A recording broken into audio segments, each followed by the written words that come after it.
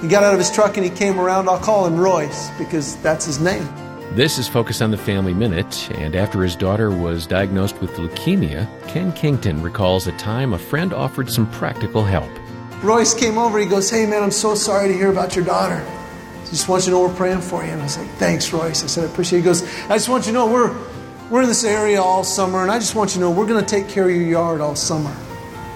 And I said, "Royce," I said, "Man, I appreciate that. You don't have to do that." I said, "If you could do it one time though, that'd be great." And he was like, "No, we're going to do it all summer." I said, "Well, you know what? If you could just do it like twice, like this week and maybe next week, because we're trying to figure this whole thing out." And he's just like, "Yeah, you're not getting this. We're doing it all summer." And I was like, "Oh." Look for ways to reach out and help others in need. And hear more from Ken Kington today at FamilyMinute.org.